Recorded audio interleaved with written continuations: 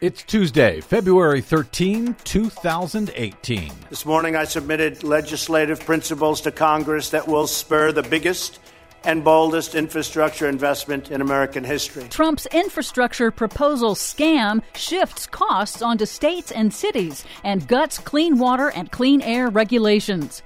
Puerto Rico suffers a new blackout. Sea level rise is accelerating. Plus, Tesla and South Australia team up to build the world's largest virtual power plant. Virtual power plant? Virtual power plant. All of those stories and more straight ahead. From BradBlog.com, I'm Brad Friedman. And I'm Desi Doyen. Stand by for 6 minutes of independent green news, politics, analysis, and snarky comment. Did you watch this speech? He mentioned all the floods, the wildfires, the storms we've had. Never once linked them to climate change. Yes, probably the work of the deep state, wouldn't you imagine? I knew it! This is your Green News Report.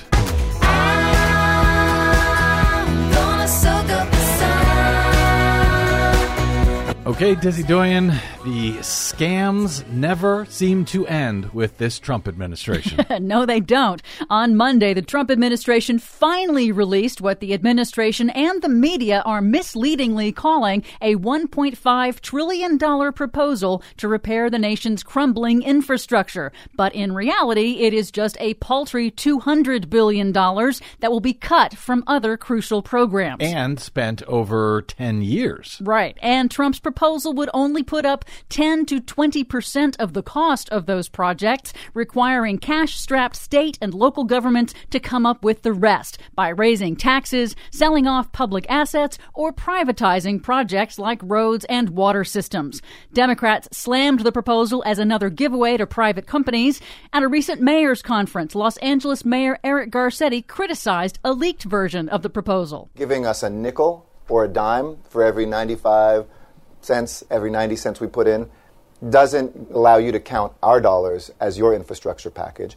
And taking money away from things like community development block grants, existing Tiger grants, New Starts, which helps us build a middle class, doesn't count either. Trump's infrastructure proposal also severely cuts back environmental impact reviews and local community input. Trump's plan doesn't even mention hardening infrastructure against extreme weather disasters. Trump and the Republicans apparently think you're too stupid to remember that they just gave a $1.5 trillion tax cut to corporations and the rich that could have paid for his $1.5 trillion infrastructure scam. That's because of the tax and spend Democrats. Apparently, the tax cut and borrow Republicans.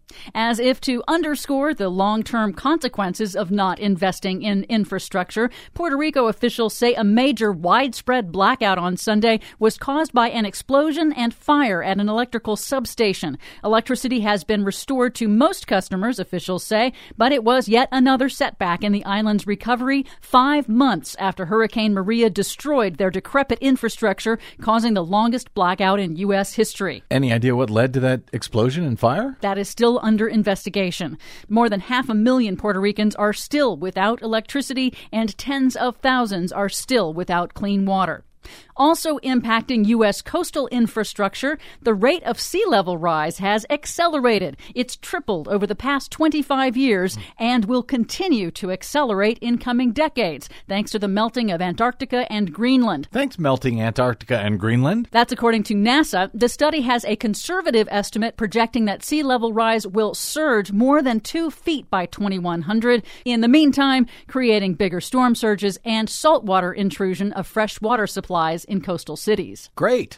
In other news, remember that massive Iranian oil tanker that exploded and sank last month in the South China Sea? I do. The New York Times reports that toxic petroleum condensate may have begun to contaminate some of the most important fishing grounds off the coasts of China and Japan.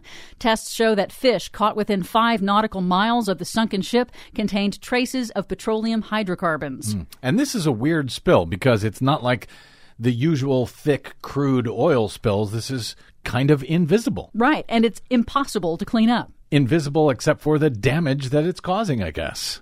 Finally, some good news. In South Australia, Tesla's utility-sized battery storage farm that was built in less than 90 days on a bet is now proving to be so reliable and so cheap during Australia's current record-breaking hot summer that the province is now teaming up with Tesla to build what Tesla calls the world's largest virtual power plant. Over the next 4 years, solar panels and Tesla Powerwall batteries will be installed on 50,000 homes, networked to act as a single solar power plant. It's projected to cut residents' utility bills by 30% because, as Tesla notes, unlike the rising costs of natural gas-powered plants, sunlight is free.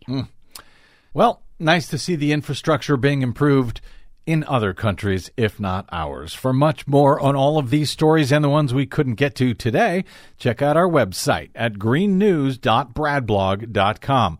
Find us, follow us, and share us worldwide on the Facebooks and the Twitters at Green News Report. I'm Brad Friedman. And I'm Desi Doyen. And this has been your Green News Report. I come from